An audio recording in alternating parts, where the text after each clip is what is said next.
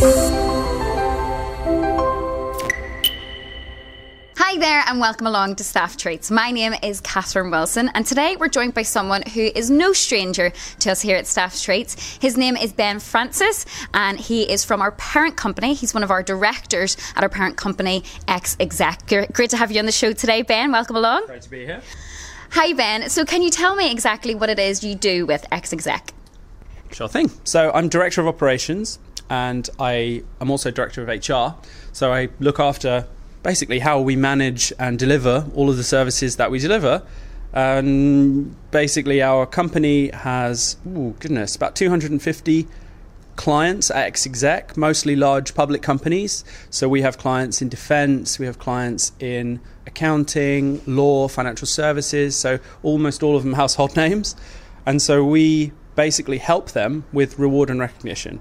And so my role is to support all of our colleagues, of which we have, about 60 now across the business, in our UK office and also in our New York office.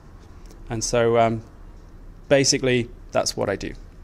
Thanks for that, Ben. So what I want to know now is, you said that you are in some way partnered with Staff Treats. How is Xexec partnered as a parent company of Staff Treats and what exactly did they do? Sure thing. So Xexec was founded about 20 years ago. And we're one of the first companies in our space building reward and recognition solutions. And so we've acquired, like I said, about 250 companies now, large, massive multinationals often. And we've been helping them engage, reward and motivate their employees. And so to give an example, it's just, engagement isn't really that tangible. So to just sort of give an example, if we take a client of ours like Goldman Sachs or General Electric, we give them an ability to roll out to all of their employees software that they can use to get discounts and additional benefits on anything that they might buy. We also have concierge and lifestyle support services, so they can call our team and we will support them with things which they need to get done, or bookings or restaurants. Or we've also got a travel booking team where they can use basically us to take care of the details of things which they would be doing, say, for example, booking a holiday or a hotel, this kind of thing. And so we give their employees these tools to help them be more effective and to save time, but more importantly, to save money. Obviously, it's a really important kind of element of what we do. And a typical kind of employee can save between £1,000 and £3,000 a year by using our software and actually by logging into our portal and actually utilising it. So just it gives you a bit of a flavour of what exactly we do at Xexec and what we're delivering to all of these companies. But actually we realised, as we sort of been working with all of these large major brands, that smaller enterprises had different needs. And so if you're a 10-person company, you still want, obviously, to recognise and reward all of your employees, but you maybe don't have a huge team of people whose job it is just dedicated to figuring out how best to do that, which obviously a lot of our major international, multinational clients do have that. And so we have created this turnkey offering for those types of companies, which has become Staff Treats. And so that is what Staff Treats really is. It's a way for a small company to actually reward, motivate and engage their employees through software, through our portal, and just basically they can buy it. And we've thought through, from all the learnings that we've taken from having all of these experiences with our larger clients, and we've distilled it down into what a small company really needs and what their employees are really going to benefit from. That really does answer my question, so thank you for that. But I have a question for you personally now. Do you think in modern times that SMEs or larger companies are doing it better for their staff? So who is providing better morale for their staff and actually, showing them the recognition that they deserve? Would it be SMEs or those larger corporate companies? It's an interesting question. I mean, I would say typically the PLCs, the larger companies, have a more sort of headspace for this type of thinking. They certainly have dedicated reward people within their organizations often, whose only job it is to think about how this is done. And so from what we've seen, typically larger companies have better provisions for this type of activity, certainly for rewarding and motivating. In SMEs, it's not that they maybe don't care as much. I mean, it's more of a family environment. And so you've got a smaller team. So if you've got 10 people and everybody's in one room, it's a different environment. You're not necessarily having formal programs for your reward and recognition structures, but it might be more like a family.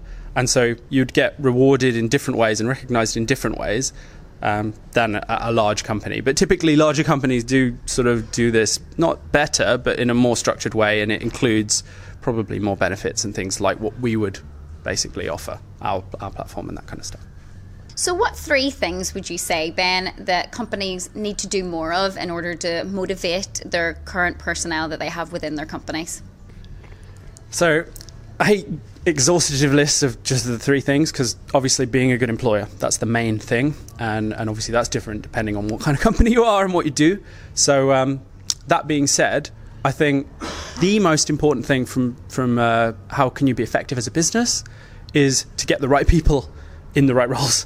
And so if you can do that, then motivating them will have a massive effect, obviously. So hiring being kind of a given, that's a critical and important step. Motivating them, there is a massive element, which is rewarding them properly and appropriately for what they do. So everybody understands when they're not being rewarded properly. And I think a lot of businesses don't necessarily have the ability to sort of take the person out of the role and reward the role. So for example, a lot of the time you will see people who are hired into a business, maybe in a more junior role, and they might progress dramatically and be getting more and more and more senior over time, but that improvement is only visible to the outside, not inside. So once you're in a business, it's really easy to just take that person for granted over time.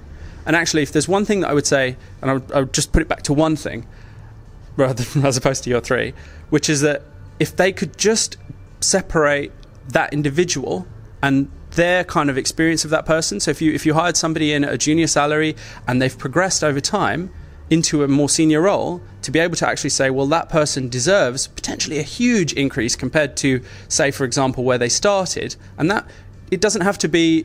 So a lot of companies take a time-based approach to reward. So if we take salary as the main function of how we reward people, they don't stop to consider the actual individual's role that they've now taken on. And so you might actually have to completely change the compensation expectations that you had around that individual if you promote somebody beyond a certain level. And a lot of companies can't get their head around that. And where they leave themselves is having that person has to leave in order to be able to obtain a proper assessment of their current skill set and a appropriate market value, which is crazy because actually there's a lot of investment in that individual. There's a lot of things which they know, and if they are progressing well within the business and they are being promoted and they are seeing potentially more seniority or improvements, you should try and retain that person. And the easiest thing to do to actually retain and motivate all of your employees is to reward the ones that are doing a great job. And something I thought of there, hopefully you can answer this question. Is there anything that you've seen a business, maybe a large business, a corporate business, or a smaller SME, that they're doing that's out of the box, outside the box, it's outside the norm, and you wouldn't usually expect businesses to do it, but it's actually working for them? Is there anything you could tell me that you've noticed recently? So there is so much. I mean, we're in a really interesting time. There is so much experimentation happening out there now. I mean, there are a few kind of just spring off the top of my head. So transparency is becoming a major thing, and actually it's becoming pretty obvious that the more transparent and open you are with people, the more responsibility they take and the better they operate. Because if you know exactly how you're moving the needle for a business, then you can really take charge of that. And if you're the right type of person, which sort of pulls back to our hiring, if you've hired the right people, then they'll really respond well to this. And so there's an example of a company which is doing this at what some might call a crazy level, which is Buffer. They're a social media marketing company. They literally publish the salaries of all of their employees on the internet, and you can just go and have a look at what everybody in the entire company, right from the CEO to the most junior person, earns. You can just Google it, and it will be the first link. Buffer salaries, that is an example of absolute radical transparency. So this whole thing started quite a number of years ago, and probably one of the most famous examples is a guy called Ray Dalio. Hopefully I'm saying it correctly, who have founded a firm called Bridgewater. So Bridgewater is one of the largest hedge funds in the world, and they record So his book, Principles, fantastic book. It's all about open book management styles and philosophies. And basically, they video all the meetings and they share those with the whole company. So imagine how much transparency. So these types of so as an example of something that some people might say crazy, but it's really worked for them. I mean, they're one of the largest, most sort of top performing hedge funds in the world. So there are some interesting things happening across a lot of different businesses. I mean, thinking of just a couple more, sort of just while we're on the subject, there is one which I am fascinated by as an experiment, because they've basically taken salary and reward and completely turned it on its head. So they pay everybody the same. So there's a company, it's called Gravity Payments, and their CEO, just one day, after having a conversation with a junior employee, decided, actually, do you know what? We're going to pay everybody. So the junior employee was complaining that they weren't earning enough, as pretty much I think everybody has experienced at some point in their careers. And basically, the outcome of that conversation, after a lot of reflection, obviously, from the management team, was, right, well, we're going to raise everybody's salary to 70,000. Everybody in the whole company will earn 70,000. So there are some really interesting experiments happening. I mean, their response to that, so the market's response to that has been crazy. They've increased profits, growth. So these types of things can absolutely be massive drivers for success for a company. But I think obviously not everybody wants to take that kind of level of crazy steps. But certainly being more open, being transparent, definitely great ideas. Rewarding people appropriately and making sure that you've got rewards and that's top of mind, that you're really thinking about that. That's obviously also a massive one. So there are certain lessons that you can take, even if you're not going to video every meeting or give everybody exactly the same salary. There are definitely lessons to be learned from those types of philosophies, absolutely. Another major trend, which I'm really thinking is a huge potential one sort of that will come in over the next, say, 20 years, is remote working. But there are some companies out there that take that to the nth. So, some businesses now are looking at it as, oh, well, we'll allow our employees half a day a week to work from home or this kind of thing. Or if they've got an appointment, they can, dial in to the office from their house or whatever. But there are some companies that are taking that to the absolute sort of end of that sort of thought process, which is instead of just having the local kind of candidate pool that we've got for a specific role, they're going global. They're saying, well, we'll hire anybody and we'll reward them as we would somebody maybe even in the local market, and they could be working from Azerbaijan, from Alaska, from anywhere in the world, and we'll have this massive talent pool now. And there are great examples of that. GitLab, so they've literally fully remote team. There are lots of great companies now experimenting with. So Stripe is another one. It's this big kind of international company that probably many people have heard of, and they're upping the bar for hiring by making it global and saying we'll just take anybody from anywhere. And we've got the processes, the systems, the infrastructure in place to be able to measure those people by what they do and what value they're delivering, as opposed to how often they're at their desk, which is often the measure that, say, historically was used to judge how effective you are. And so, there are so many things I think that companies now could do, but I guess it can become quite confusing for a lot of people to decide what to do exactly. So Ben, looking back now at the companies you work for and the people that you work with at Xexec and Staff Treats, what would you say is the best things that you implement within the business for staff morale and that all-important work-life balance? Sure. Well, so it's interesting because we've got lots of case study examples on xexec.com. So we've got quite a few good case studies from the larger companies, and also on stafftreats.com, and we've got these good examples. But to just some of them that spring to mind right now, certainly our concierge service and the lifestyle support that we give, I think can be really very valuable. Certainly if people are time poor and they need help with doing things. I mean, it takes a bit of an adjustment about learning how to use something like that. So how do you actually use it, for example, an on-demand personal assistant, which is effectively what we provide. But if you can work it into your life, it's a really powerful thing, because some of those things, like for example, if you're trying to book a holiday, say for a family of 4, and you want to multiple different destinations, you've got a complex itinerary, that can take a long time. There could be, days, maybe even weeks of figuring out and research and things. And so if you could work with us and our specialists, we can simplify that whole process. And even better, we can get you a deal on the end cost of it all. So you'll pay less and somebody else will deal with all of the specifics and the details for you.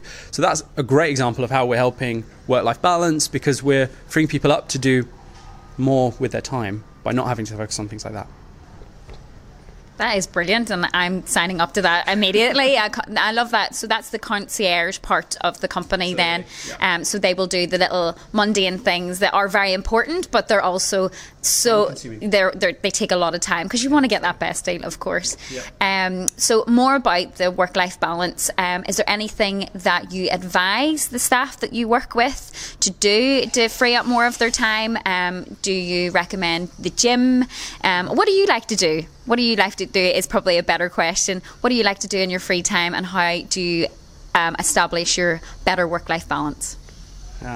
It's an interesting question. So I guess I would call it more of a kind of continuum, and I think it's not work if you kind of classify it maybe differently in your mind. I do spend a lot of time thinking about things that relate to work. And I suppose when you're a director, certainly in my role, it's a complicated thing, because you have to basically spend a lot of time thinking about those things. But I do obviously enjoy doing a lot of physical activity, and I think doing something physical every day, whatever it is, so whether it be walking, a brisk walk, even a half-hour brisk walk, or as I'm doing a lot of in the gym now, prep for a ski holiday. So doing something where you're physical definitely can set you up for sort of a good and successful, productive day. So I certainly find if I don't do that, if I don't allocate that half hour at least to actually do something physical, certainly in the mornings, then that's something which can affect me and my productivity maybe in the day. But I would advise anyone who I work with, to try and do that. In fact, actually, one of the things that we've done as a recent initiative, a company initiative, is we've rolled out Fitbits to the entire company. And we have a sort of informal competition going on who can do the most steps and who can sort of do the most activity. And that's really been a game changer, shall we say, for some of the people who previously maybe didn't monitor how much activity they were doing. And it's a brilliant quote, Peter Drucker: "What gets measured gets managed." So it sounds like management speak, but it's absolutely true. If you start monitoring something, you start looking at how much of something you do, it's really going to be something that improves almost invariably, because you're aware of it now. And so that's one of the things that we've been trying to do as a company, is to get more physical, get more active. And we've seen a lot of success just in the last few weeks of rolling out a 2020 initiative to give everybody a Fitbit. So, So Ben, we've been hearing a lot recently about companies that are allowing staff to work remotely, work from home. And do you think that they should be paid as much as people that have to go into an office every day, have to attend meetings, etc.? What's your feelings on this? Well, so it's really interesting, and it's sort of one of those areas where you probably have to take a case-by-case view depending on the company, and there's a lot of history that you have to factor in, because people are already obviously within these businesses, and so you have to kind of maintain the status quo to a point, and it has to be a transition. It can't just be tomorrow we're going to change everything, because that's just obviously not going to go down very well with everyone. That being said, it's sort of up there with one of those issues that you might kind of look at, like, for example, holiday. So if you've got a lot of remote workers, some companies are saying, let's just allow people to have as much holiday as they want. And the thing, I guess it all boils back to, is if you've got a robust set of processes and you can measure the outputs, you can measure the KPI achievements, the objectives. There's a fantastic set of frameworks around objectives and key results, pioneered by a guy called John Doerr from Intel, and he took it to Google, and it sort of came out of Silicon Valley. But it's this brilliant kind of way of looking at how you deliver value in an organization and how you ensure that everybody's pushing constantly. And so if you've got really clear kind of guidelines and you understand exactly what everybody's delivering, I don't see any reason why you shouldn't pay them in line with what you were paying other people who deliver the same value. So I think that's the crux of it, is if companies can get clear on what value is being derived from everybody's roles, then they're absolutely able to then pay based on that value, as opposed to based on how many hours you do in an office. Because ultimately, that isn't what the company's trying to get out of an employee. They're not trying to have you sitting in a desk, and actually it shouldn't matter. In an ideal world, it wouldn't matter whether you were sitting at home or whether you were sitting in an office. It's just not really relevant to the conversation if you're super clear about what that person does. That being said, some roles, like for example, if you're front of house reception, then obviously it doesn't matter that you sit at the reception to greet everybody. So it just depends on the roles, I suppose. But I think the most important thing is being clear about what value that person is going to deliver for that in that role for that business. And if you can do that, well, then you're open to experimenting in a lot of these different things.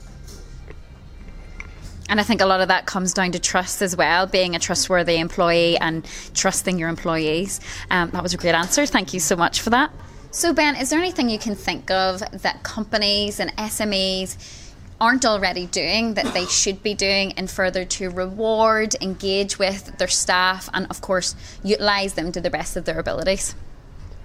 Yeah, so if there was one thing which I think a lot of companies could maybe do better, or if there is a thing which they could change the way they think about, maybe to improve reward specifically, but also recognition of employees, it would be to actually value the roles as opposed to the history. Rather than looking at the history that somebody's had with the business, to actually look at the role they're doing and the value which the business obtains from them doing that effectively, and to value that and to reward that. It's really difficult, I think, for people to separate themselves out, to actually take the people element out of that decision making. But it's really important, because otherwise you will really struggle to retain the top performers. So if you're lucky as a business and you recruit somebody that's on a rapid trajectory and they're really quickly improving, they're either gaining professional qualifications or they're getting real, meaningful, tangible, commercially valuable skills, businesses often struggle to value that properly. And then you are left as an employee, or the employee is left in a world where they have to go to the external job market in order to be able to have that recognised. So if companies can notice that, to understand that sort of bias which they have, which is to not see change because they're so close to it. If something changes every single day, you don't see it as well as somebody who's seeing it for the first time. If they cannot do that, then they will manage to reward, recognise and retain those top performers definitely much more than if they don't. So that's something that I've seen a lot of times that actually is such an easy fix, but you do have to be consciously aware of your biases, and actually that is one of the major things which holds a lot of companies back, I think. Lots of really helpful tips there, Ben, so I appreciate you coming to see us today. Thank you so much. And thank you so much for watching today. I've been Catherine Wilson and this has been Staff Traits. Don't forget to like and subscribe. See you soon.